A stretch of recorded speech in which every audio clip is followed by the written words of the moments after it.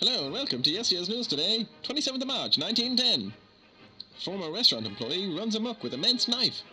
A physician burns down a house and justifies his act. He declares a widow needed the money and goes to prison. And finally, reviews are in for Edison's Frankenstein.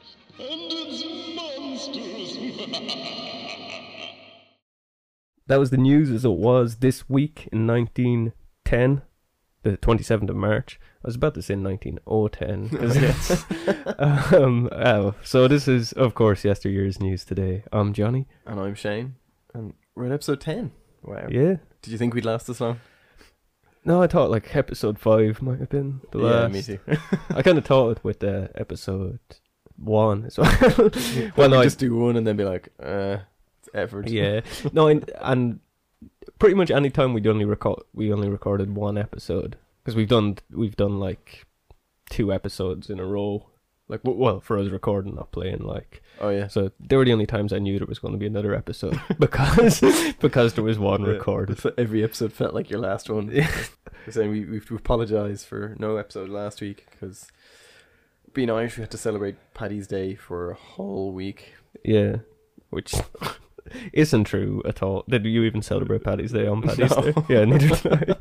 It just didn't suit us. Yeah. We just couldn't get together, unfortunately. But sorry, folks. But we have news from 1910.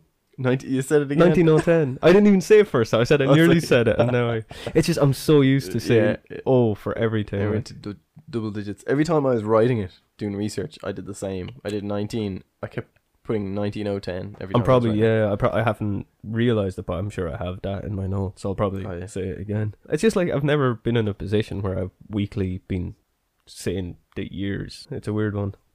We also missed 2 weeks as well, but no, yeah, it would be 2 weeks. Yeah. Sorry, yeah, it would be 2 weeks. We're still a weekly podcast, but we don't get. It's not like it's very hard to meet up. So like I think people can forgive us for missing weeks every now and again. Please forgive us. Well, that's we never explained the podcast, but it's the 10th episode or sorry, 11th episode. Technically. Yeah, but you see, we explained it in every episode where I don't think we needed to.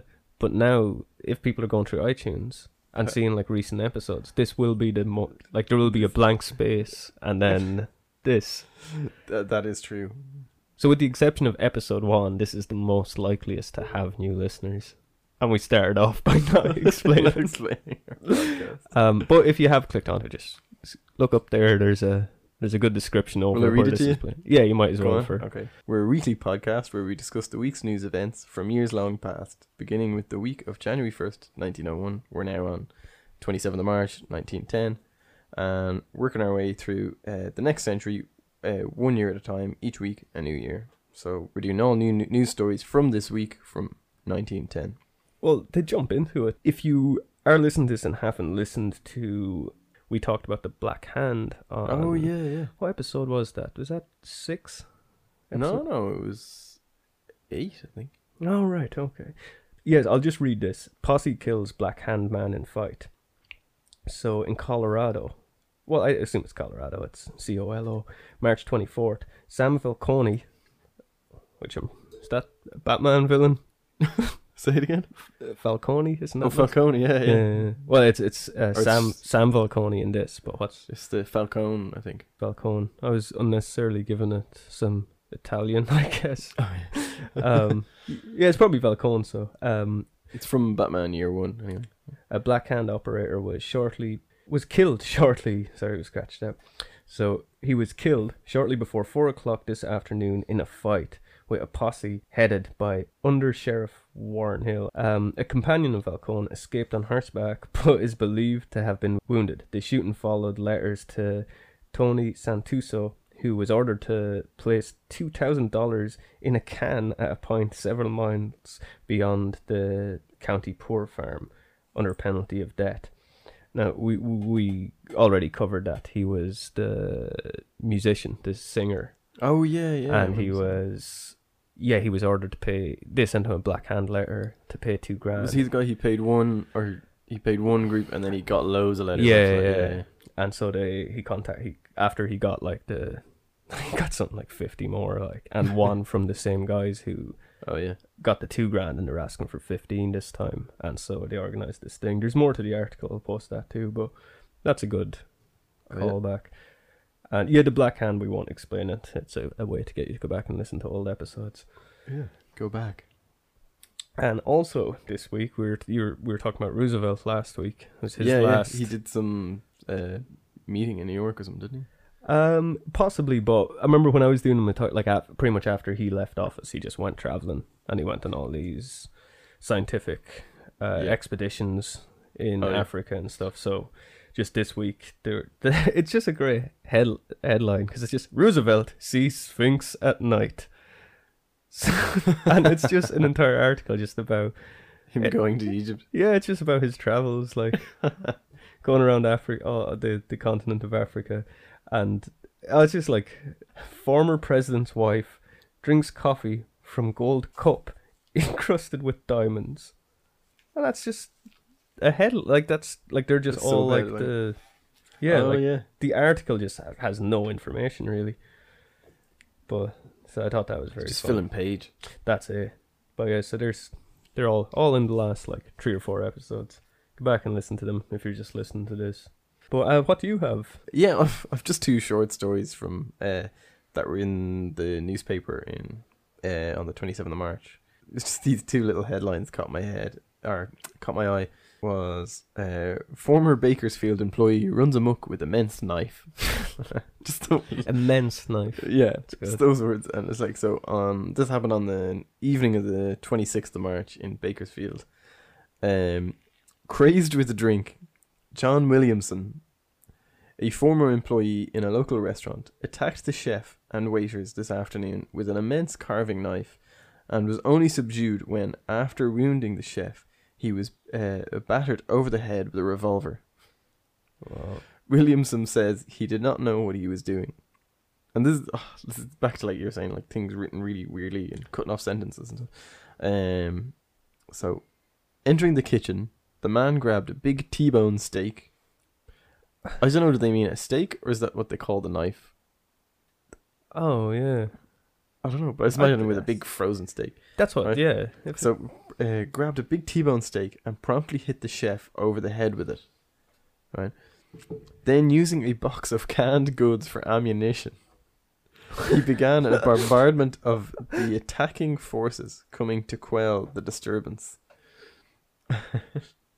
When the chef approached too near, William seized the carver and, striking viciously, inflicted a slight wound. Policeman Blake, dodging a second blow, hammered the man into sensibility. So, from what I can figure out from this is, he comes into the kitchen, grabs a big T-bone steak. A frozen one, I assume. Well, even the T-bone would I be guess, bigger. yeah. Hits the chef over the head with it. The chef's like, "What are you doing?" He then starts grabbing like a box of cans and like throwing them at anyone trying to come into the kitchen. And then when the chef got back up again, he grabbed a knife and then slashed him on the arm. Yeah. And then at this point, a policeman runs into the kitchen, dodges a swipe from the knife, and then hits him or hammers him into sensibility. This is like, that's not one hit over the head with the butt of a gun. That's smashing someone's head in with a gun till they are sensible. It's the opposite of beating somebody senseless, though. It's beating somebody in 2 cents. Yeah, that's exactly. It sounds like he was like just he just had gone mental, like, and they just had to beat him into normality. Yeah, And then he's, I'm terribly sorry about that.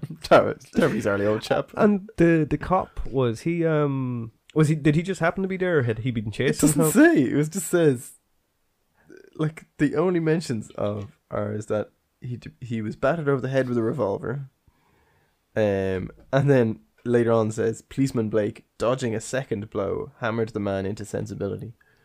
And this is like, how long did this go on? Like, was it all very quick in a couple of seconds? Was he holding the chef hostage for like an hour before the policeman arrived with cans of beans? Like, you don't know. I picture it happening very quick, but it couldn't have. Like, it probably was this really long. But the policeman could have just been like sitting having his dinner. Just heard it, yeah. You know, it couldn't have gone on that long.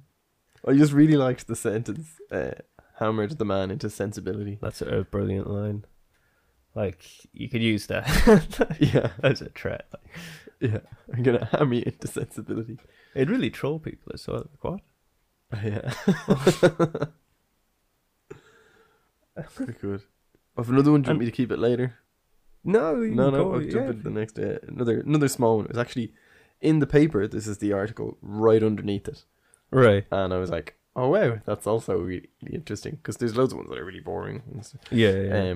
But these two just happen to be bundled together, and it was physician burns house and justifies his act.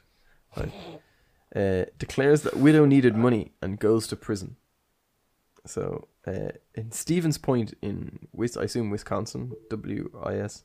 Yeah. It says, on March 26th, Dr. William Jennings was given a 3-year sentence in the state penitentiary Waupun today after he had pleaded guilty of having committed arson. After pleading guilty, he explained his case. At the time, I set fire to the house of Miss Cole, he told the judge. I did not think I was doing wrong. She was a widow and poor. She needed the money more than the insurance company. Well, said the court, what do you think should be given for punishment? 2 years at Waupun was the answer. 3 years, said the court. Oh. That's it. That's all that's written there. I just thought it was so weirdly written. Yeah. But just the cheek of him, he's like, 2 years? And they're just like, 3. But he wasn't like, he wasn't pulling the piss either. Like, No, he'd said- no. He's so like, I he did said, it. like, 6 months. Yeah. Because 2 years I'd have thought would have been Yeah. fair as well. But he But- probably thought he was going to get 5 and thought if I Yeah. say 2, maybe he'll give me 3. Do you think if he said 1, he might have gotten 2? Yeah, maybe. Well, no. I'd say Or he got might 3. have gotten like 5 for Yeah. being such a... But I love that line that she needed it more than the insurance company. I So, know, like, I it's love so that. cheeky. I love that logic. But he was like, this guy was a respected doctor and stuff, but he just decided that this woman, I know, I'll help her. I'll burn her house down so she can get the insurance money. Yeah. Did she? She didn't. That's the full article. I transcribed it myself. Oh. Just thought you'd get a laugh out of it. What was his name? Does it say? Sorry? His name? Yeah. Dr. William Jennings. William Jennings. Good name. I'd like to find out a bit more about him. He sounds like somebody like that. You read a story like a physician, somebody trained in medicine, and that's a completely crazy thing to do. That can't be the only crazy thing he's done in life. No. Like, what did he do after that? Yeah, and before, like, there has to be. And we Yeah. probably never see them because, like, Yeah. wouldn't have made news, like. But you have to assume that this guy had done other just odd stuff in life, like. Yeah. For a doctor to To be take like that that, leap. yeah. Of like, I know, I'll burn the house down. and just like to act that way in court and Yeah, everything about it. He just sounds real cheeky. Like, Yeah. I don't know. But I really like. We should get like more of those little stories and just do like that. It's just a small, like 30-second just scene. Yeah. We should just like film loads of these. Yeah. Just do them as these little odd scenes of like a guy attacking a guy with a T-bone steak. Oh. And then just that conversation in court. There's something here I have that would be a really good. I think it'd be really funny to do it as the most pointless short ever. Oh really? It'd be so pointless, but everything about it I found funny. Now this is a huge cheat. This is actually something 2 weeks ago we would have been doing it for March 11th. Oh, It's yeah, an item that I had. That was the original plan. Yeah. Yeah, it's an item I had since then. But I'm going to read it anyway, just because I can't. Go for it. I can't wait until next time we come around to 1910. It'd be like what the next time we get to March. We done the match before, and it was like 12 years or something. But also, like, there is some. First of all, like, do you know what a suffragette is? I'm It's trying to think of the phrasing. it's women's suffrage. Yeah, It's sorry, like yeah. the movement for like the right to Oh, vote. sorry, I did read about this. I did. And so there was a lot of stuff. Even actually this week, there is a story in the Los Angeles Herald about like just a meeting. And I wouldn't read the article because it's literally just like such and such. I read an article about 5 episodes ago and then went, there's way too much in this to go into. And then I decided not to use it. Well, here's a really good one I found from... Now, this, again, 2 weeks ago this was in. So, 11th of March, 1910. This was in the... it was the Chicago Tribune. So, and this is called The Raven Revised. Okay. Right, so, once upon... Actually, you have to... Is this based on... Ed Poe's The Raven. So, I'll try to do it in the closest I can to, like, a Poe-esque reading, so... Once upon a morning foggy, while I loitered, grouched and groggy, over biscuits that were soggy and an egg that was a bore, while I dwaddled, almost dreaming, and my coffee ceased from steaming, suddenly there came a screaming never heard before. "'Tis some suffragette," I muttered, screaming at my outer door. Just a noise, and nothing more.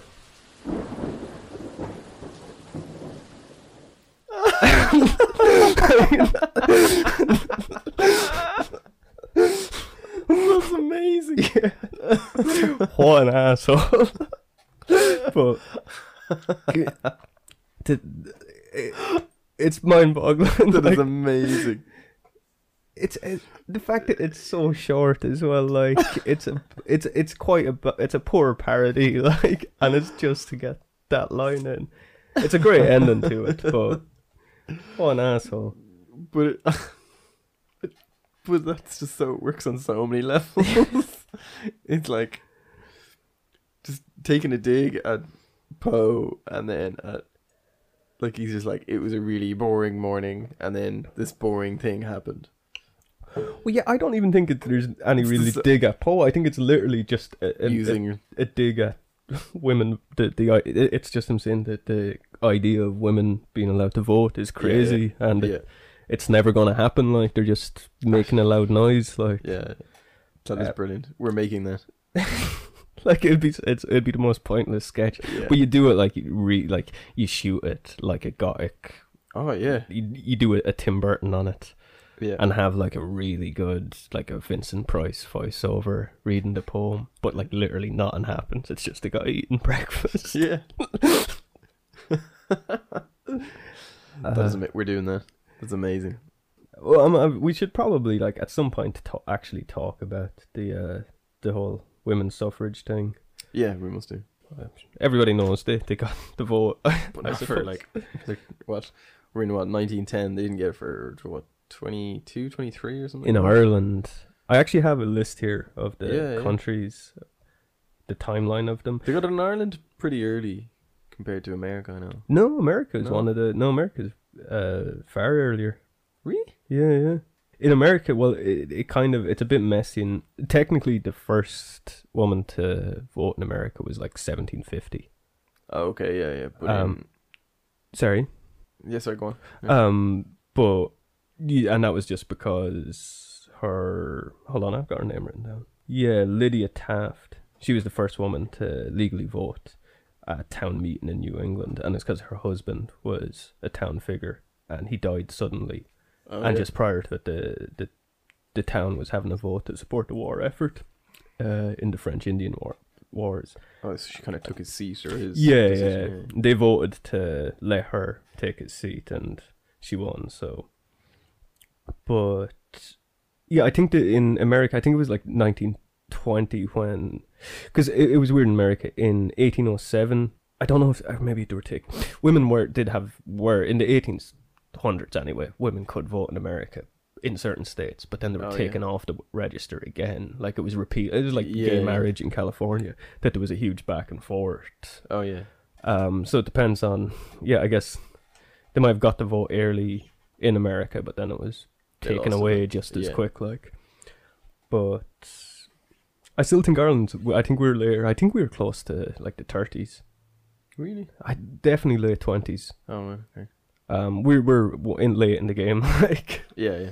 But we'll get into that another time. Oh, yeah. No, it is. I do have the list here now, if you do want to.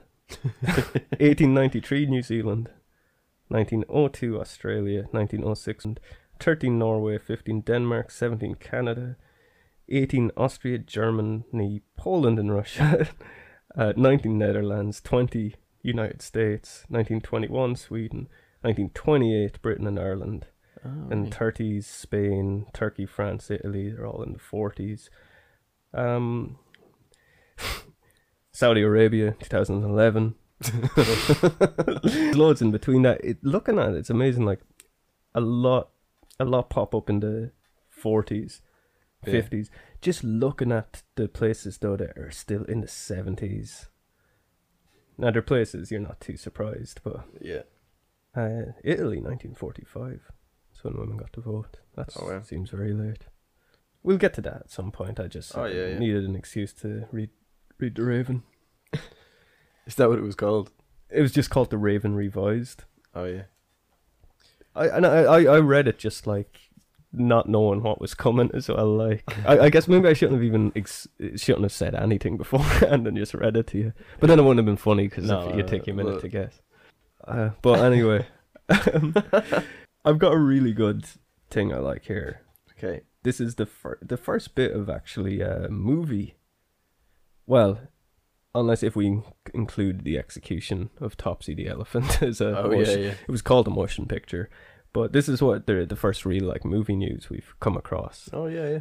This is long enough. I really like this. It's I had to make a story out of this though. Yeah, go for it. Because this week on this from the New York Dramatic Mirror, there was a review published on March 26th, and it stated I'll tell you what film we're talking about in a minute, but this deeply impressive story makes a powerful film subject, and the Edison players have handled it with effective expression and skill. So it was a review of Frankenstein. That was shot. I think it was released the 18th. I think the 18th, and so this is the first film version of Frankenstein. Yeah. And 20 years before the one we know, the James Whale one with Boris Karloff. I know Edison, we've had him before too. Go back and listen to episode 4. Or even earlier, I'd say it's 2. No, it's not 2. No? Yeah, no, because that was Buried Alive. Because it was a long one. It was maybe 3. I'd say. Yeah. 3 or 4 anyway. Yeah. Just say random numbers, and that way they have to listen to everyone. It was episodes 1 through 9. But Edison has popped up a bit, like in different scenarios. Now, of course, what involvement Edison would have played in this, a lot of people will credit. It's called Edison's Frankenstein. I was thinking about this today. I'm going to interrupt you, but we may have made the analogy at the time. Yeah, but I can't remember. Right? Yeah, but it's because back to like the Topsy the Elephant, loads of people, all the headlines are sorry, the more modern interpretation is that Edison executed an elephant with electricity. And I was thinking about it the other day, that it's like blaming Stan Lee for Spider-Man 3. Yeah, we made it different. It's funny. We didn't make that analogy about that. What's really funny though, when we were talking about what was it? Maybe it wasn't even the edit. We definitely used Stan Lee as an analogy for something else. But I think related to Edison as well. Yeah, I listened to an interview the other day and it just came into my head. And I thought, I must bring that up. I thought what you were going to say is like the Edison, sort of all these, like Edison's Frankenstein, you're going to say something like, all the movies you see that are like Steven Spielberg presents and stuff. Yeah. And people. That'd be the same, yeah. Yeah, so this is the first film version of Frankenstein, of course, based on the novel from 1818s. And it was made by the Edison Studios. They're set up in the Bronx. He had a big studio there. Directed by J. Searle, or Searle. It's a weird name. Searle. I don't know if the E, it's just Searle or Searle. Yeah. J. Searle Dawley, anyway. Sounds like the Irish for Daily, but it's literally Dawley, Dawley. Oh, yeah. He directed 150 films between 07 and 26. Wow. Most with the Edison Company. And just so the stars of it: Augustus Phillips as Dr. Frankenstein, Charles Ogle as the monster, and Mary Fuller as the doctor's fiance. And it's only 3 parts in it, and it's very short. And looking up stuff, it always says it's 16, 17 minutes. Oh yeah. But it's nowhere near it. It's like 12, 13. Maybe there's credits or something. But then it wouldn't be because no, unless they left the whiteboards up for ages because people were slow readers at the time. Oh yeah, and they're shorter in this because the version I saw has very short ones. But I'd still doubt it. I'd say it's just I'd say it's always been 13 minutes. Yeah. Have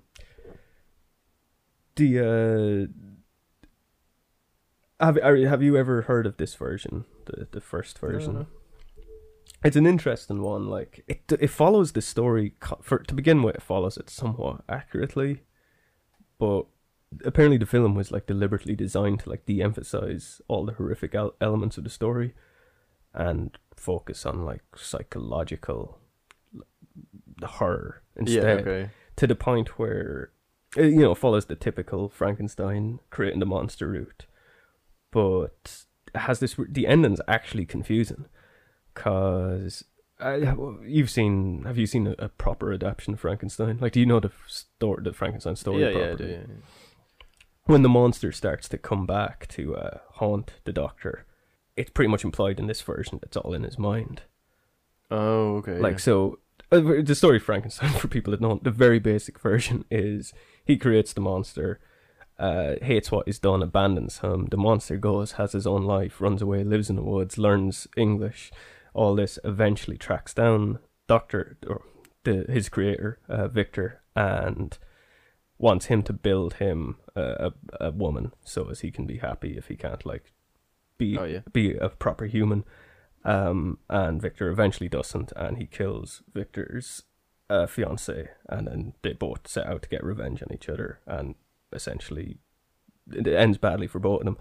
But in this version, it kind of, up until the point where he tracks back down Victor, it all kind of, for something that the first act is 4 minutes, so for what you can fit into 4 minutes, it's a okay adaptation. Yeah. But after that, it's just, he eventually gets rid of the monster. In this version, the monster is more like a clingy child, kind of. Okay. And he's very much a monster. He's done, like, he's got sort of claw-like hands, and he's got big, like, clown shoes and a hairy face and stuff. It looks a mess. But at the very end, he thinks he's gotten rid of Frankenstein, and then he sees him in the mirror. And, like, earlier on, when the monster first comes back to him, it was the same scene, but this time, the closer he gets to the mirror, it dissolves, and it's actually Victor. So it's like they're implying it was all in his head, or like they were trying to say something, but it just didn't really come across well. Well, the idea that the story of Frankenstein, it's that like really Victor is the bad guy in it because he's the one that created him. He's the one who like. He played God and he shouldn't have. Yeah. And so I guess the idea with this one, because they don't want to have somebody killed on screen, but they still wanted it to be about the sort of inner evil of Victor or whatever. But what's really interesting about it, it's one of the only adaptations, at least that I've seen, of Frankenstein that actually shows the creation of the monster is somewhat accurate. I mean, pretty accurate, because how's Frankenstein created? Good old classic is using lightning and but it's all like it's like men stitched together and stuff. Or in a lot of versions I think is it just like a convict, like the body of a criminal or something. But the monster is made completely from scratch in the book, and in this film it does the same, and they do it so it's more like a genetic experiment kind of thing, growing it in a petri dish kind of idea. No, well, in the book... But obviously not without that science background. Well, in the book, the funny thing is... that's actually kind of going off topic, but it's like the funny thing with Frank... You know how people refer to genetically modified foods as like Frankenfood and all this, and it's like playing God with science and all this. Yeah. In Frankenstein, he doesn't actually use science to build... Frankenstein or build we'll get to that too. Build a monster. He it's alchemy and occult studies. Oh, okay. And in the book, because the book's told, it's him telling the story to while he's on a ship. He chooses to omit the section of how he actually created the monster because he doesn't want anybody to repeat it. Ah, But he okay. doesn't use science. Like the lightning bolt, that is science. There's a whole thing about, I can't remember the guy's name, but it's an old alchemist he's studying when he was in medical school, and he used he talked about the theory of using electricity to give life to something. But it's not actually about like, it is about creating it from scratch, and they kind of do that in this version, but it's more, they don't actually go into the occult and alchemy. It's just it's a vat in this little room, and it's the doctors looking through it, and you see Frankenstein being created in it. But they actually done like an awesome job doing it, because what they made a fake like Frankenstein Yeah. and burnt it in this like bathtub vat thing, and then reversed the film. Oh, really? And so you see it, come together. It's really cool for 1910. Like, and actually, that's one of the things. Like, the film took 3 days to shoot, mostly because of that scene. So, and that was considered huge at the time, because up until Frankenstein, no movie had been shot at the Edison studio that took more than a day. And some were shot in like sometimes one director might shoot like 5 in a day. So spending 3 days on one was ridiculous. Yeah, so I thought that was interesting alone, that it was actually somewhat accurate in the creation. Like, I haven't seen, even in the one, what's the guy's name? He directed Thor. But the guy, the Mary... Mary Shelley, the one with... De Niro. De Niro, yeah. Like, even in that, I think it's De Niro is a criminal who's just been hung, and he takes the body. Yeah. And it's literally a case of, like, putting... Like, I think maybe the brain was created from scratch in that version. Yeah. But that version does a really good job up until a point, and then it just descends into madness. And it's quite a poor version, too. But... This is the period they did loads of remakes then. They did The Wolfman with Jack Nicholson, and they did something else. I'm trying to think now. There's something else. Yeah, I don't think But it was just a period where they just tried to revive those kind of movies. Yeah, it's no different than now. I mean, they did Bram Stoker's Dracula. Yeah. They're still doing it now. Like, they're just trying to do the Marvel universe on Frankenstein. Yeah, that looks awful. That looks terrible. Yeah, and what's funny on this, the credits are weird, because I was you read up anything on this, it switches between who plays Frankenstein, because they're referring to the monster sometimes, and the actual doctor in another. Just because I've already talked about being annoyed when people say Frankenfood. It's what really annoys me. You might have had it. Like, everybody's referred to the monster as Frankenstein. Yeah, of course. And everybody has had somebody say to them, "Oh, it's not actually Frankenstein in the book. It's actually Dr. Frankenstein that creates the monster, and it's the monster's just called the monster." Yeah, which is not even fully true either, because there's no character called Dr. Frankenstein in the book. Oh yeah. Because Victor, he's a medical school dropout. Oh, he's not a doctor. He's Victor. Yeah. So when people call you on something like, "Oh, that's just a movie," you're thinking, I was like, "Well, so are you." And also, actually, in the book, like, they all say he doesn't have a name, but he kind of does. He's referred to as like the creature, the monster, loads of things. But he pretty much takes the name Adam. Yeah. As in Adam. Because he's the first of his kind. Yeah. And when he meets up with Frankenstein, he refers to himself as the Adam of your labours. But there's also a section, I think in the same chapter, where he's pretty much telling Victor what he's been doing for the last years, or however that he's been on his own. And he's saying, like, he started thinking about what happened the night he was created, and thinking about Victor more and more. Yeah. That he knew he had to have been his creator. And he had his journals. He took them from the lab, and he started reading them. And there's a line: "At length a thought of you crossed my mind. I learned from your papers that you were my father, my creator, and to whom I could apply with more fitness than to him who had given me life." And that's literally when they're discussing his identity. Yeah. That sounds to me like he's taken Frankenstein's name. Like, yeah. If he's referring to him as, like, if he takes the name Adam, and he sees Victor Frankenstein as his father, his name is Adam Frankenstein. Yeah. So So anybody listening to hears like people that have, because I've referred to him as Frankenstein throughout this conversation, and Yeah, it's you really keep mixing it back and forth. yeah. But it's just always annoying when people call you on it. Like, so there, it's a good rebuttal. So you're basically saying is, well, you're not completely wrong. It's calling the monster Frankenstein. Yeah, I don't think people are wrong at all. I think the monster. Yeah. There's a Victor Frankenstein and an Adam Frankenstein. Like, it's, but yeah. Anyway, sorry. Back to the film. No, that's the best explanation of that I've ever heard. Yeah, hopefully, like, I haven't misremembered loads of stuff. Like, what? That doesn't happen in the book. What are you talking about? He specifically says, I have no name. Oh, yeah. I think he probably does say that at some point too. Oh, yeah. But no, it's just a theory, really. But I think it's a fair. You should do lectures. I think it'd be very mumbly and. It'd be really funny though. But yeah, as far as the production of this is like it was just one of 30 films produced in the Edison studio that week. That week? Yeah, it's just rolling them out. The other 29 were old-timey porn. I actually have a really funny idea I'll tell you off camera, because I think it'd be a really good short.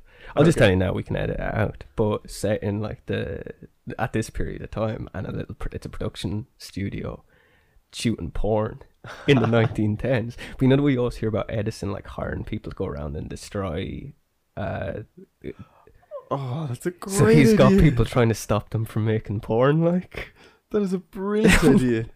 so it's like an old timey porn, pretty much Boogie Nights set in 1909, and like Edison on the. That is genius, Johnny. I think it'd be pretty funny. That'd be amazing. I could definitely cut that out though, because Cut that out. No that one's would stealing be that. That's such a good idea. But yeah, so just one of 30, so pretty busy. And this guy, Jay Dawley. I took that. I've got loads of notes here, and it's all stuff I've already talked about. Oh, yeah. The shooting it in. Yeah. Anyway, so but all the people involved were like fixtures in the Edison company. They all appeared in other films. Like Dawley directed other stuff.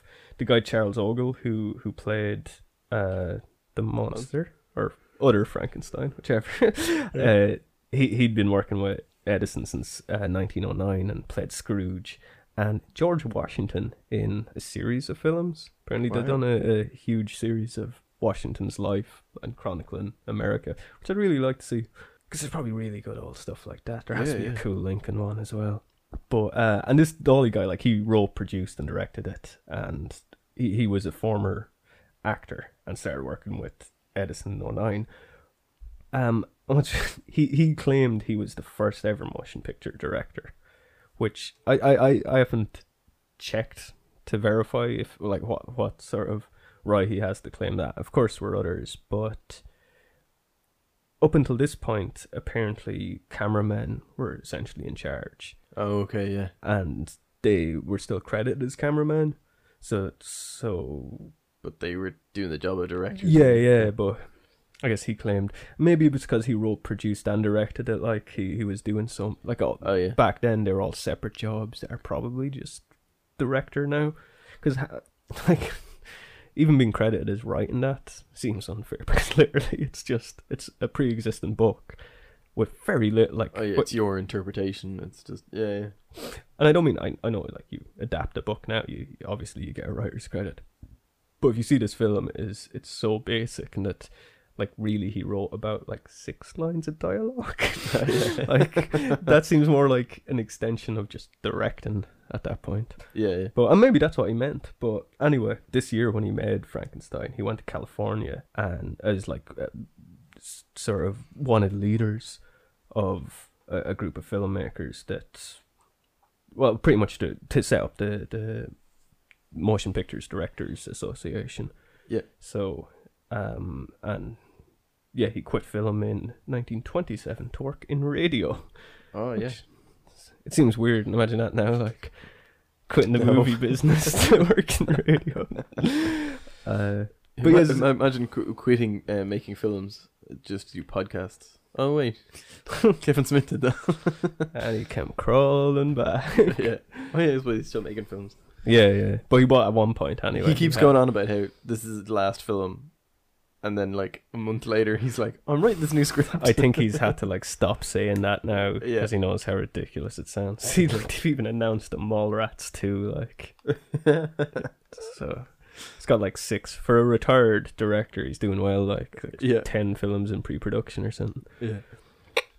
But yeah, so I just thought like that Dolly guy was an important figure in film, and we like film. Me like film. But this is good. This is there's this thing, the Edison Kintogram. This is just like a catalog of all the upcoming releases from the Edison company. Yeah. Which is just cool that they actually done that back then. Like that seems like such a modern. That's like Fangoria magazine or something, or even Empire magazine or something like that. But having one specifically for their studio. I'm sure Marvel have something like that. Do Marvel have a comic, like a magazine they release monthly to tell you what's coming up in the comic world and stuff? There used to be loads of them, but I think now it's all just online stuff. I suppose, yeah. It's just an app for They just that. have just have a calendar online that I follow anyway. But I liked that they'd done it as early as 1910, and this is just an excerpt from that. To those familiar with Mary Shelley's story, it will be evident that we have carefully omitted anything which might possibly shock any portion of the audience.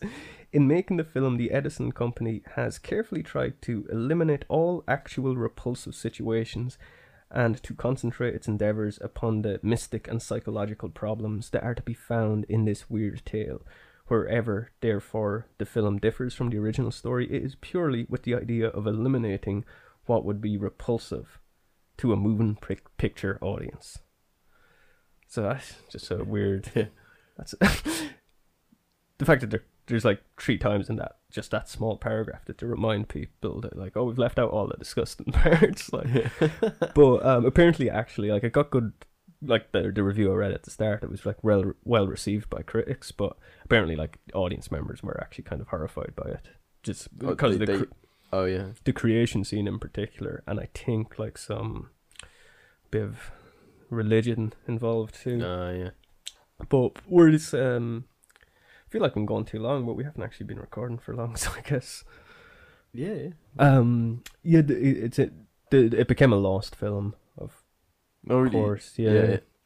So, because it was destroyed very, very shortly after its initial release, and like there was only maybe 30 copies produced. Yeah. And all of them, well, for the most part, all of them were destroyed. But did you not say you've seen it? Yeah. Well, we get to that. There's going to be an end to the story. Okay. I was like, but you said you've seen it, Johnny. But and the reason they were destroyed is just because there was no point at the time. They just didn't keep films. Like it wasn't anything about. They didn't destroy it because there was moral outrage or anything. It was just the film was in its infancy still, and it was there. Like the only point of film then was just to turn a profit, which I would argue is still the point. But it was worth more to destroy them because they could reuse the spool. Oh, okay, They were made of silver, so like it was actually they were quite expensive. Like so, once a film like ran its course and wasn't popular anymore and wasn't making money, they would just destroy them. So like you have a bunch of stuff that was for all intents and purposes lost. Plus they were really flammable. The film itself, it was dangerous to keep it. Yeah, you wouldn't even throw them in a safe. Like no. Apparently, 1,200 films that were produced by Edison Studios during its existence, most of them were lost. Wow. Apparently we only have a fraction of them. Yeah, and I understand that. Like at the time, you didn't know. Like, why you're never going to be thinking of people in the 70s looking for this stuff. But no, it is weird. Like, just imagine the stuff that is lost. Like, that's crazy. Have you ever seen that? Have you ever seen Masters of Horror, the Showtime series? I've seen some of them, yeah. There's a really good episode John Carpenter done called Cigarette Burns. And it's about this lost film where it's kind of done like a Bergman kind of film where apparently like it was, I don't know if it's a foreign film in it, but there's a scene where an angel is murdered, and apparently they really murdered an angel for the scene. And yeah, and there's just this like historian trying to track down this lost film that has these urban legends behind it. It's a really cool episode. Like, I imagine that's a real film that exists somewhere. Like some divine entity came to Earth and they murdered him and filmed it. Oh yeah, maybe. But yeah, so it was found, obviously. Well, that's another thing. Actually, just going back, it might have actually been recalled earlier because of the way people reacted to it. But I don't know if that's. I've seen that in some sources, but like I've heard, it's not new. It wasn't received well, but you don't know is that why they pulled it back. I don't like. I've seen some things say that. I just don't think that is. It's my own opinion, but like, because I've always heard about them doing that. There's loads of lost films that are lost because it was more expensive to keep them. Like, so yeah, I don't see why. Like, I mean, even like as recently as like the 50s and 60s, it's happening. Like, didn't the BBC record over all the old Doctor Who stuff? Yeah, like, they did, they recorded over the tapes. Yeah, so I assume there's only audio recordings of them because people recorded them at home on dictaphones and stuff. Because it was before you'd have a VCR. So there's huge petitions to do an animated series using the recordings. Yeah, which I imagine, is that a petition or is that just happening? When I'd heard that, I thought that was just it seems to be just always talked about, and yet nobody's doing it. Right. The BBC would make a fortune. I know. I don't know. I'd say they're holding back for but they had the 50th only last year, so I would have thought maybe it's because they're still making so much money off what's current that it's we'll wait until there's a slump and we need content. They probably have it all ready to go. Like it's actually just done. And yeah, so it was rediscovered by this guy, Louis Detlef, so a French name. He was a film collector, and it's weird. Like apparently his mother-in-law had a copy of 1910 Frankenstein, like one of the or maybe like, but at the time they said one of the only surviving. No other copy has been found since, so I assume this was the only surviving one. She just happened to have it. She just happened to have it. She was doing like, she used to be like a vaudevillian performer or something, and she used to play movies during her show. Oh, okay. So she just got never sent it back or whatever. Like. Yeah, or like she might have just nicked it or something and didn't even know what it was. She would just play, because she was probably performing much later than the film had even been released. But what's funny, he didn't even get it off her. When she died, she left all her films to her son-in-law. Yeah. And then he didn't even get off him. He sold them to another collector, and this guy had to like buy it. Yeah, and I think it was like the third. He was still like another 3 times removed from other buyers, like before he got it. And even then, he just knew she had like old films and that there could be something good in there.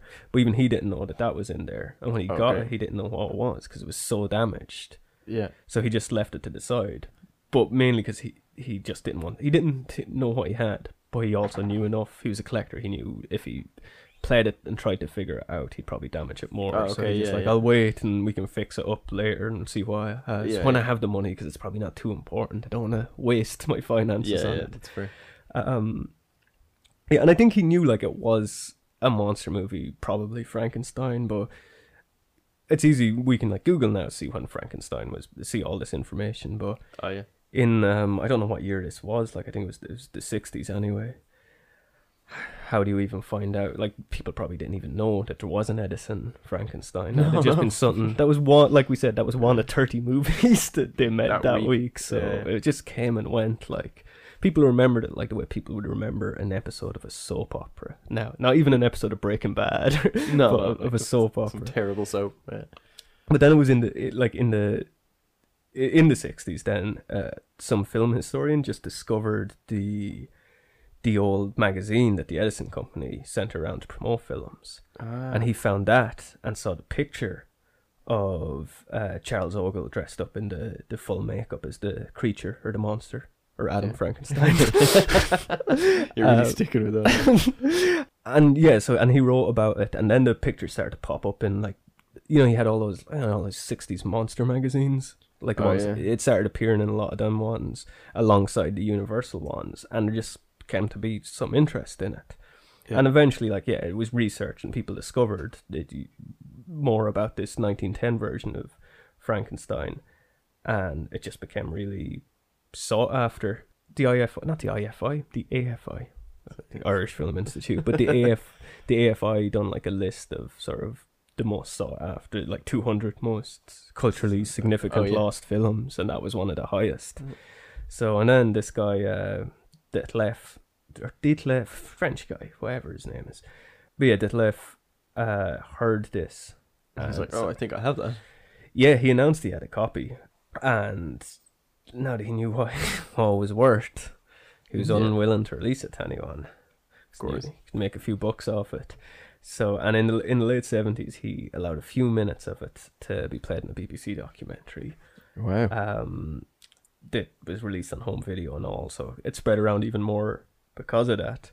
You know, and just the versions he released to the BBC, because the film was public domain, anyone who even saw the BBC version could take the clips from the BBC documentary and put them into any documentary they made, and then you had more clips from Frankenstein going around. Yeah. And that was his fear. That's why he wouldn't release it, even to lend it to people or lease it out. Yeah, because they could just take it. Yeah. Yeah, and like he wanted to, he was trying to like find a way to release it himself, to get a proper release from it. But you know, this is only the 70s, so you can't release it. It's not like if we found this copy now, you could release it on like VOD, and at least for the first few days you'll make a bit of money off it before people start copying it and putting it on torrent sites. But back then he didn't even have like VHS wasn't even an option. Oh yeah.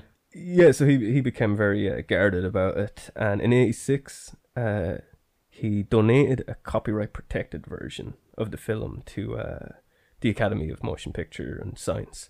And this is the version that's eventually you can see online. And he went out of his way to protect it because there's like 4 watermarks on it. Like there's one really? of them. They're all over it. Like, well, actually, I think the original print did get out, but yeah.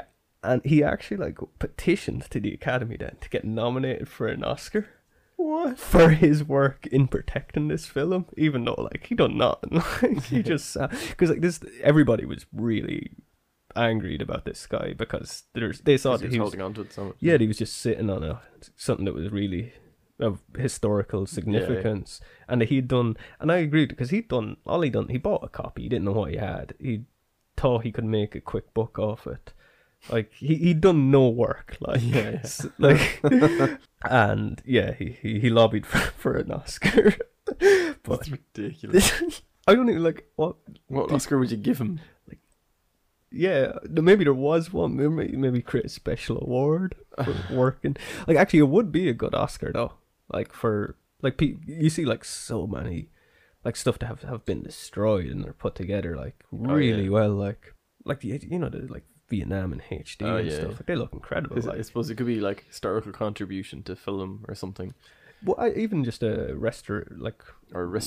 Yeah, best restoration Oscar. Yeah, why not? Yeah. If you're gonna hand out best song, like, I know. Yeah. How about something that actually like preserves films? It's ridiculous. Like, it's crazy that the Oscars include music so much. Like, actually, I don't mean like score. That makes sense, but it's just an entertainment thing. But he eventually, like, in the 80s. Late 90s or even as early as the 2000s, he started having more public screenings. There was a yearly one somewhere in New Jersey that like played every Frankenstein movie, or at least every good one. Yeah. And he agreed to that, but still, he was trying to find ways. He did get a DVD release of it, and it was just they done a bit of work on restoring it, but just I don't think he made anything of it. But he died in actually I don't know what year because I just found his obituary while scrolling. This is a good obituary for him. Okay. Louis F. Detlef, responsible for preserving the sole existent print of Thomas Edison's 1910 adaptation of Frankenstein, has passed away. According to a report in the Milwaukee Journal, his badly decomposed body was found by police lying in the bathroom of his home in Wisconsin on July 26th. His daughter and son-in-law lived across the street from him, but had not seen him in over a month. Oh my god. The journal stated that his son-in-law described him as bitter and reclusive, hence the lack of contact despite their close proximity. Okay, so it probably wasn't uncommon for them to not see him for a month. Yeah. But it sounds like he was a bit of an asshole. Yeah, It sounds like he was just a stingy guy. Like, yeah. like that was probably why it took him. Like, it sounds like that's probably why I have this vision that he was, when the mother-in-law had the films, he was really wanted them to be left to him, and she just left them to her son out of spite. Like, knowing that this guy was a film art like collector, she was like, I'm just not giving them to him. Yeah, because of who he is, and what he's like. And it's probably why it took him so long to buy them when it was being passed through other collectors, because he was probably trying to get them for his absolute minimal amount. Like, that's a complete guess. But all assumptions. Yeah, man. No, I've got like some quick Franken. Do you reckon, like, can I just gives me an image of like he's like sitting on the toilet, mummified, you know, clinging to the print still. Yeah. Or he made his own Oscar or something. Like, to be fair, like, at least he restored it, like, and yeah. I mean, like, he could have been like, I can understand somebody wanting to make a bit of cash off it, like, if the. Absolutely. To be honest with you, if I found something like that, I would try and make money off it as well. I probably would, but if I got to like 30 years in and I hadn't made anything yet, then I'd be like, oh, you can just have, like, I'd try for like I'd probably give it a year. Try to But if I was trying to, he wanted to make money by just selling it to people. He didn't want to make money by organizing his own screen and actually doing the work. Yeah. You know, it just what you would do. Yeah. He just wanted somebody to come and buy it off him. It seems like, for the most amount of money. Yeah. Instead of actually, like, he could have got out there and done something with it himself. But yeah, no, it's not like I was saying earlier, like, he'd done nothing, he just came across it. But I guess it's no different than if you came across a copy of Amazing Fantasy, like the first edition of Spider-Man. You would, of course, like, you come across a copy of like Superman 1, like some mom and pop Action Comics. They're selling it for $1, like, or €1. Oh, of course you'd buy. Of course. Oh, that wasn't the question. No. My question is, when you buy it and when you go and you sell it, how much do you get for them now? Like, I know, like, it's a couple of million anyway. Yeah, if it's like a grade 10 or what. Yeah. Let's say you get like $500,000, and when you go and sell it and you make your millions, do you go back to the mom and pop shop and give them like 50 grand? It depends how nice they were. Let's say they're nice. They're just like, it's an innocent old woman you buy them off. Yeah, I probably would. Yeah, okay. Yeah, I definitely would. Like, maybe or I'd at least tell people I did. Yeah, I guess they're. I don't know. I probably would. Yeah. Yeah, no, I like if you walked into a charity shop and you bought something like that for like €1 or something, would you then give money to the? Would you go like that? You're saying, would you give like 50 grand to the charity then or something? Yeah, probably more inclined then if I got from a charity shop. Like, yeah. I'd love for that to happen. Like, every time I walk into a charity shop, it's what I dream of. Like, I know, me too. But I have, like, it's funny, like, I have found some cool stuff in charity shops that, like, I don't think they're worth anything. Like, I got a copy of Ritual. If it was hardback, I'm sure it'd definitely be worth a lot. It's the book that Wicker Man was based off. Oh yeah. And like, it wasn't a popular book. It was released in the 60s. Like, there's only a few, like, there are a lot of prints of it, but it only got like 3 reprints, say. Yeah. And it was released, and again, very recently. And this one's probably from the 80s, but in really good condition, and it's signed by the author. And he like wasn't popular at all, like. And he died long before the films became popular, so there wouldn't even be many signed copies of his book. Like, so it's rare, but you don't know if it's worth anything. Just because it's. Oh yeah. It's like, some things are rare because they deserve to be rare. Like, not that that's one of them, but like, yeah, rare doesn't always mean money either. Like, but still a cool find just to own. Like, a friend of mine went into those game shops that sell all like old Nintendo games. Told and stuff. Me about this. But yeah, tell it. And it was some like really obscure game, like probably like a tennis game or something, like from like really early 90s. And he saw it and it was like in the shop for like a $5, and he'd remember hearing about it as being considered one of these valuable games. And he was like, okay, he went up to the counter and was like, that's just $5. And the guys were like, yeah. And they went, oh, we have some sealed ones in the back. So they had ones that had like never sold or been opened. Wow. And he was like, okay, how many have you got? And your man's like, oh no, I'll have a look. And he had like 3 of them. So he's like, and are they a fiver as well? He's like, yeah, whatever. And he sold them for 50 quid each on eBay. I don't. Yeah, actually, maybe I didn't hear that. I think I was confusing the difference. Something somebody else told me. If only. Yeah, I was like, you.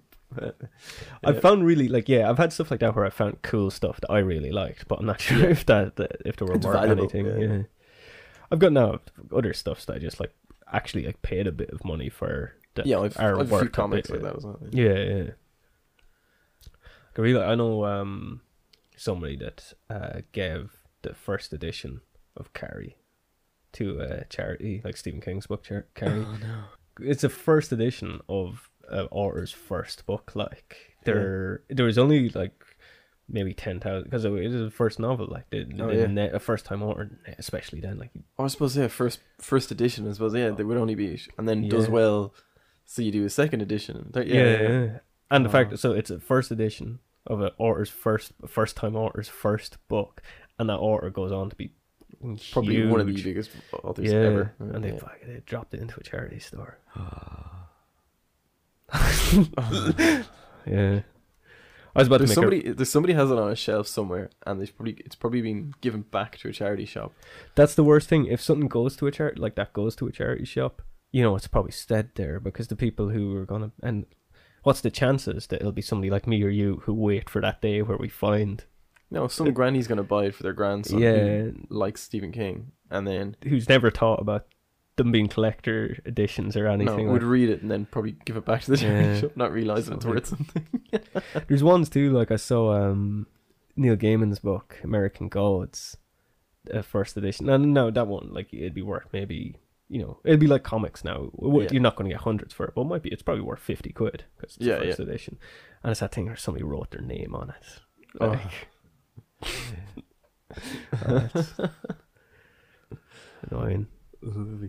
It's like I might have to cut this out because it's a present somebody got. No, I'm going to change the story enough. So it's okay. I got a present from somebody that was a book, and it was a certain book that was one I really wanted to collect, would be worth a lot.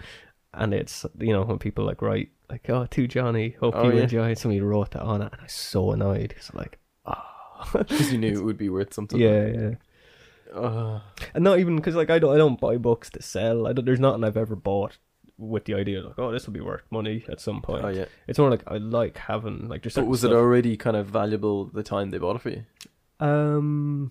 It would have been, but they won't have known it, and where they got it probably mustn't have known. Well, so that was a good tangent. But so just to finish up with, that we have finished up, but I have some Frankenfacts. Oh, nice. I just wanted to say the word Frankenfacts. they're not even that good. Because this is what I found when looking for information on this. This is though this is certainly the first adaptation of Frankenstein. It's not the first horror movie, and that's what most sites about this all claim. George Méliès, who I think, did we talk about him on this before? First episode when we're talking about H.G. Wells, wasn't that? Yeah. Right, so he came, and I remember I told you Hugo was about that, and you were like, "Oh, I didn't know it was about that." And I was like, no, I knew Hugo was about him. I just didn't know the film A Trip to the Moon. I hadn't seen that. Oh, and sorry. I didn't know that was based on the H.G. Wells thing. I think there was something else he told me about him too, though. But yeah, he directed Le Manoir du Diable, the haunted castle in English, and that was in 1896. So that has to be. There might be others. Somebody could correct me on that, but from what I can tell, that's the first horror movie. I've never seen it, so maybe it's not. Maybe it's a comedy. Serious melodrama. But no, I've looked at stills and read the plot description, and it's definitely a horror. Also, this is funny because so much just really the times don't change, because we're looking at our third reboot of Spider-Man in 15 years. Yep. Another Edison version of Frankenstein. And as I said, it's not Stanley's fault. Another Edison produced, or maybe it wasn't. Well, actually, he did produce it. Adaptation of Frankenstein followed in 1915, called Life Without a Soul.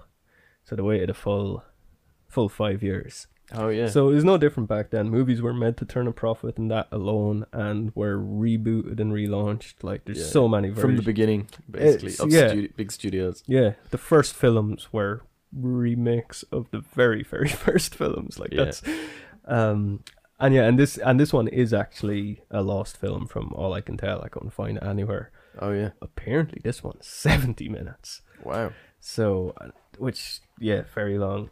And apparently, like, you know, it was a spectacle, like Oh, a they went spectacle all out. for 1915, I guess. But still, apparently they shot all across America, like, and it was quite elaborate. And in this one, it goes like it's the same. It kind of does go in that more psychological fear of the monster and all this. It follows the 1910 version. Apparently, the ending to this one, the only difference is that the main character at the end, it turns out it was all just a dream. No. Yeah, way. apparently he felt the last shot is him waking up and he's got Mary Shelley's book on his chest. So as well as remaking movies, they're also doing that. Like that's how far back it was all just a dream Oh, goes. yeah. And I looked up, I was trying to find. Just makes you think back to like everything you wrote in school. I just googled what was the first film where it was all just a dream, and like I just got loads of discussion and nobody could really figure it out. So I think this is It's possibly that. I'm going to go with this. But yeah, so that was the second remake of Frankenstein, but would not be the last, of course. Of course. There were 8 Universal movies produced, 7 Hammer, and around 50 Hollywood level, like not your sci-fi made for TV, but 50 Yeah. like huge budgeted ones. But the number is actually closer to like 150 of. Wow. I could actually like I'd say I've seen maybe 5, but 50. Yeah. I could get 50 that I've seen that poster. Oh yeah, yeah. Like 50 that are like, oh, they're actually big productions, like, and then 150 when you include like Van Helsing and stuff like that. Oh, okay, yeah. But still not. And sci-fi original movies. And Yeah, stuff well, like- not still not including them. I don't think. I think the Oh, okay. 150 is still excluding the low budget ones. Yeah. It's like 50 at least that are like proper, like based on the novel. They had a by cinema Mary release. Yeah. Or I think 50 that are like based on the novel by Mary Shelley. yeah. Then 150 if you include like just Frankenstein popping up in Van Helsing or something. Okay, Like yeah. if he's in, say, Lincoln Vampire, whatever he is, like if Yeah, Frankenstein appeared in that, they're included. But I think when you go to like the sci-fi made for TV movies, it Right. goes into the thousands. Really? Yeah, and then like you don't not even counting for TV as well, like Oh yeah. because that thing like when Then you get things like Adam's Family and the original Monsters Yeah, and stuff. yeah. That he was meant to be Frankenstein's monster, wasn't he? yeah. In the Monsters. Yeah, I think it might have been the monsters that actually done that. That's where everybody came to call the monster Frankenstein as well. 'Cause Yeah, I yeah. think he was called a Frankenstein in it, like Frankenstein, because there was Yeah. there was other Frankensteins. Yeah, the idea was that not Dr. Frankenstein, Victor Frankenstein had made a load of them. Yeah, And he yeah, was just one of them. yeah. And I guess what done it like I remember like the Karloff Frankenstein, like the cover to that just has Frankenstein in big writings and then a picture of the green monster. Yeah, so yeah. that as well, I guess people Was just he the assumed. first to have the bolts on the neck? Yeah. Yeah. But also there was another remake. There was another remake of this version, like this, The 1915? the 1910, I guess. Also, yeah. Yeah, because that's the thing. The 1915, they refer to it as a remake, but I'm guessing that's just another adaptation of Mickers. Yeah. But no, and this one was still made as a short film. A director called Robert David remade it in 1990. I haven't seen it, but he apparently done a shot for shot remake, but made it look Oh, really really? cool, like, Oh, and it's cool. still done as a silent film. But and last thing, George Ogle, who played the Frankenstein's monster, he appeared in 100 silent films, and has an award named after him. And I found this is pretty ironic that the award is it's an award for best fantasy and horror in audio theater. So a silent wow. movie star has a That's really Oh, funny. it's called the George Ogle Award. I think we should if we should aim to do a Yeah, radio drama and try win that award. absolutely. That's really all I have. that everything you have for 1910? That's pretty much me done. Well, I do have one thing that was I mentioned to you. The thing Yeah, we'll do a few of them. Well, there's not a few. There's only one. It's one item with a few things, but yeah, I went longer with Frankenstein just because I realised that's going to be a short episode. But it's a really fascinating topic. It's a really good one, and like that's what's cool. We're going to get to more movie stuff now. Like yeah, we're getting into that kind of time period. Yeah, we should have had you watch it while we're doing that item, but it doesn't really matter. We could. I'd like the idea of like watching it together and doing like a commentary track on it. Oh, we should definitely and uploading it. That'd be good. We'll definitely do that. Yeah, so no, I do have something here. It's like we've got a lot of mention seems in this podcast of how stuff back then was. It's just how things haven't really changed. Oh yeah. Like there's been just in that Frankenstein stuff alone, it's like wow, that's the exact same as how that business runs today. Like in over 100 years, nothing's changed. But the more I look into stuff just for this podcast, the more just that seems apparent. Because just like today, if you go onto like any like video game centered video on YouTube and just type a comment saying like, oh, the Xbox One has superior graphics than the PS4, and leave that comment, and within an hour you'll create a shitstorm. Is this how you pass your time, Johnny? No, I don't. I've never even played an Xbox One. No, but just to mess with people. Oh right, no, but I should. I never even. Yeah. But you know, back in 1910, that seemed to be the case. So too. Trolling started in 1910. Yeah, I guess I'm being unkind to the guys from 1910. I guess because this maybe wasn't as much. No, it was trolling, really. I think. But it was just like internet arguments. I guess like because I guess when you get into like people arguing about game consoles, it's just pathetic online. Yeah. But you know, like if you express a political view on YouTube as well, like, and when that like might not be trolling necessarily, you might actually mean what you're saying, but still going, like, you click onto like most videos that have something political in them on YouTube, comments are disabled, and like, oh, this must have been a bloodbath. Like, oh yeah. But this is now what I found this. It was in the back of the LA Herald and a lot of other papers. They have a section called public letterbox. And it's just like for people can just write in and they're just printed, and it's to create well, I guess I didn't realize it was really to create a conversation like this, but now I found this one on the 24th of March 1910, so this week. But I won't read this to you. I'll end with this because I read this and I was like, oh, I have to go back and look at where this started. Yeah. So all the way back to March 12th. This was posted in the public letterbox. Oh wait, actually, sorry, this was February. So this is posted in February, so this goes way back. So, believes working class is far too extravagant. So this is a man who posted it on February 26th. Sorry, I got the date wrong a second time. The American men of the working class want too much of the luxuries of life. The average butcher wants the best cut of meat for himself and his family. That is as preposterous as those who work in silk factories should want to wear silks, or those who work in Pullman car shops who want to travel in first class. Those who build automobiles usually ride on trolley cars, and that is right. My chauffeur sorry, I'm going to stop again. Actually, I guess I did find the original. This is the original one. I'm sorry. I don't know why. It clearly is, just reading it. My chauffeur tells me working class people of France and Germany would not dream of doing things that workers of America do. I have always noticed the peasants of Europe are more centered than their class in America. The people need education along this line. Signed, a gentleman. What an amazing... we can't say certain words, but like, yeah. What an asshole.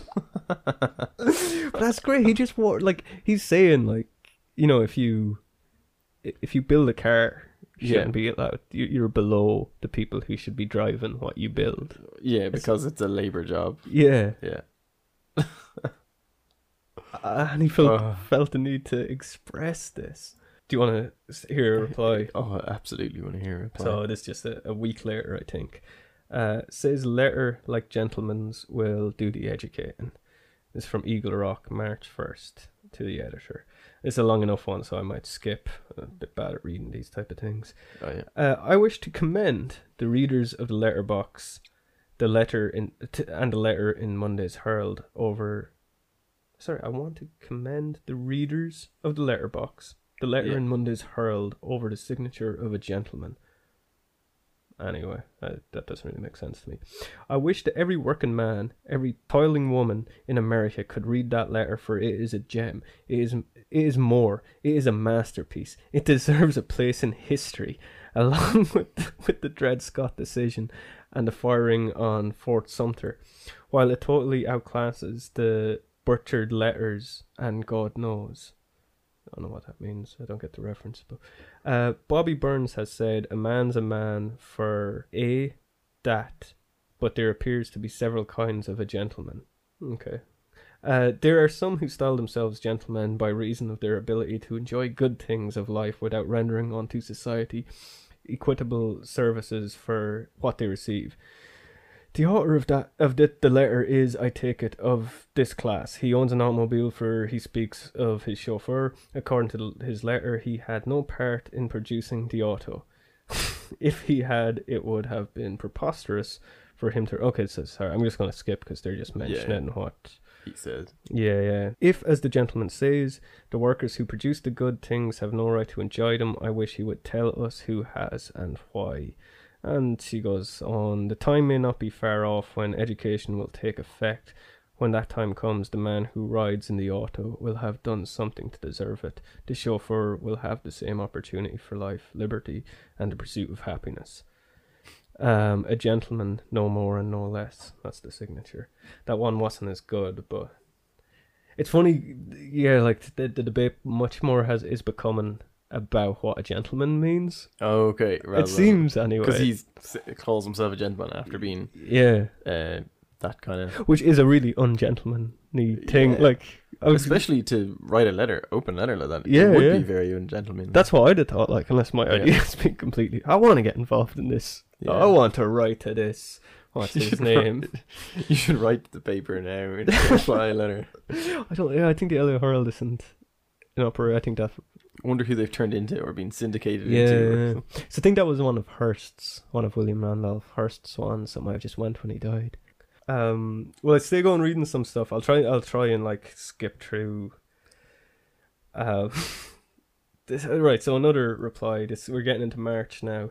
March 11th. Day after day, I have eagerly scanned scores of letters in the Herald, seeking in vain for a reply to my note. This is the guy. This is the gentleman. A plaintive pipe of protest, a wave of invective, but no argument worthy of the word. I had not the slightest idea of raising such a furore when I dictated my first letter. I might be just being a silly goose here, but when he says I dictated my first letter, does that mean he had somebody write it for him? Because I imagine him walking around his study with his arms behind his back. Yeah, as his butler like took down, or he has to have some small little sidekick like a henchman. It would seem that the working class does not like to hear the plain truth about its condition. They build Pullman cars and travel in the day coach, but they don't want it known. From whom do they seek to conceal it? They weave silken fabrics and wear cheap cotton, but they do not like to see the facts spread in type. They work 12 hours in automobile factories and hang to a strap in a crowded trolley car on their way home. But they think from having the fact badly... they shrink from having the fact boldly stated. They prepare the choicest food and eat the coarsest. They pay the ultimate tax for the highest educational facilities, yet their children rarely are graduated from high school. From whom, I say, do they hope to conceal it? Do they not realize that those who ride in the auto and the Pullman are alive to the situation? Those who have written me directly, the Herald editor has forwarded over 20 letters, and those who have written for publication either deal in idle abuse of resent the way I made these facts public. Not one has admitted the manifest truth of my statements or sought to show how conditions should be changed. He totally misses the point. Like, Completely. He thinks that they're all ashamed of. Like, He's just he's just absolutely refusing to Back down, yeah. or to take what anything anyone says on board, which is like very like somebody on the internet. Like, you see fights on the internet, somebody can like say something unbelievably stupid and just wrong, and you can correct them. You can post a link and say, "Oh no, like look, if you look here, actually this and this happened," and then they'll reply, "Oh, you think just," and they'll like go on a complete tangent and argue something else. But he's kind of saying there that like the reason so many people have objected to his letter is because they're ashamed that it's been pointed out that they have to ride on the train to work. Yeah. When they're kind of like, no, it's preposterous that you think we're not entitled to have a car because, man. Yeah. Oh, it's Oh, you just can't see. He just can't see it any other way than his own. Like, but I can understand why arrogant. he can't see it that way, because I can understand it in that he's just arrogant. Like, yeah. But he doesn't know any better either. You know, that kind of way. It's a gentleman should. That's the thing. Well, there's just because this is at least quick. In reply to the correspondent in Friday's Herald who signs herself a lady, I would like to say that she has a very wrong impression of the two words lady and gentleman. The words were originated among the ancient Romans, and the people who called themselves ladies and gentlemen were very much like the true Christians of today. They were truly gentle, kind, and considerate to all of their fellow creatures, and all aristocrats who thought themselves better than others who were not so blessed with wealth and social position as they. No real lady or gentleman need wear a badge to distinguish them from the common herd. Their conduct will show to all what they really are. I think if a lady would sign her name to her writings, that some of us would prove ourselves as refined and in every way as gentle as she. One of the common herd. That's what that was signed off as. That's really good. That's a really good letter. Just like I'll finish up because I have to read this one. This is the one. There is loads. I just skipped a bunch, like, because I realized how boring it could be to read them. That the conversation's better. But just to bring it up to date with what was actually from this week, this is invites gentlemen to give cause a remedy. A person signing himself a gentleman some time ago now comes to the front, or I might say comes to the print again, under date of the 11th, throwing slurs at the working class for not doing so and so, and criticizing others for not answering his communications to suit him. Which is exactly what you said. Yeah. If it is true that a gentleman knows what is wrong and thinks that he knows the remedy, why does he not out with it? Why does he not out with it? I guess why does he not come out with it? Yeah. He is not, to my knowledge, told us either the cause or the remedy of this unjust economic system. That's a good point, actually. Like if you're going to create any argument, like, either have the cause or remedy to it, or then just don't say anything. Like, only has to be a theory. Like, you don't have to have a solution. Exactly. But yeah, I thought it was brilliant. Like, and there's so, like, I'm sure that debate went on for that's about 6 weeks worth that I saw. Like, it seems like even his first that's why I couldn't tell which was the first letter. Like, it seems like he wrote one a few months back and then it quieted down and he came back. So yeah, it was just this ongoing thing. It's just a very like a YouTube comment section. It was brilliant. Yeah. So like, at least like when people like say like, oh, the world's really going to hell, they're remaking Ghostbusters again. We're going to have 2 versions. People argue about stupid things. You just point to the LA Herald from 1910 and say it was no different 100 years ago. Nothing has changed. Like, we're just the exact same. 105 years later, it's all Yeah. the same. Yeah. Which is good. It's comforting. Yeah, I like that. But yeah, I think that's all I have anyway. Yeah, I've nothing else. Oh, it seems like a good finish. I think it was. Well, thanks for listening, and follow us on Twitter and Facebook and anywhere. We're Yesteryear's Used Today on most things. We're YNT Podcast on Twitter. Just yesterday's news on iTunes and Facebook. Yeah, and subscribe to us, and we got a few rates and reviews, and that's awesome. If Keep them coming. Tell your friends. If you haven't, and you'd like to throw us an old review, you don't feel like you have to give us 5 stars just because. Yeah, if you We're hate fragile. us, if you hate us, tell us. If you love us, tell us. Yeah. If you feel But indifferent, if you tell us. hate us, don't review us. Tell us, but don't review. Don't leave us 1 star. But yeah, and yeah, that's how. That's yes, and Gmail. Yesteryear's News Today at Gmail if you want to actually like ask something or mail. Yeah, or if you have a topic. story you Yeah, come across yeah. you think might be good for us to cover, Yeah. or if you have answers to like stories we weren't able to find more information on, especially the fugitives in. You know what? In fact, and sorry to interrupt, but like leave a comment and mail us and tell us what you think a gentleman is. Absolutely. Let's continue the debate. Yeah. Oh yeah, like have this like if we could make this one is the longest chain of back and forward arguments in history. Like if the paper's still operating, Oh yeah. get people. If we could get just like anybody listening to write to the LA Herald with a reply to a letter from the 11th of March, 1910. Some time ago, gentlemen. Because it's still relevant today. That's the important thing. So I guess we'll see you guys in a new week, in a new year, Yeah. in the future. I mean the past.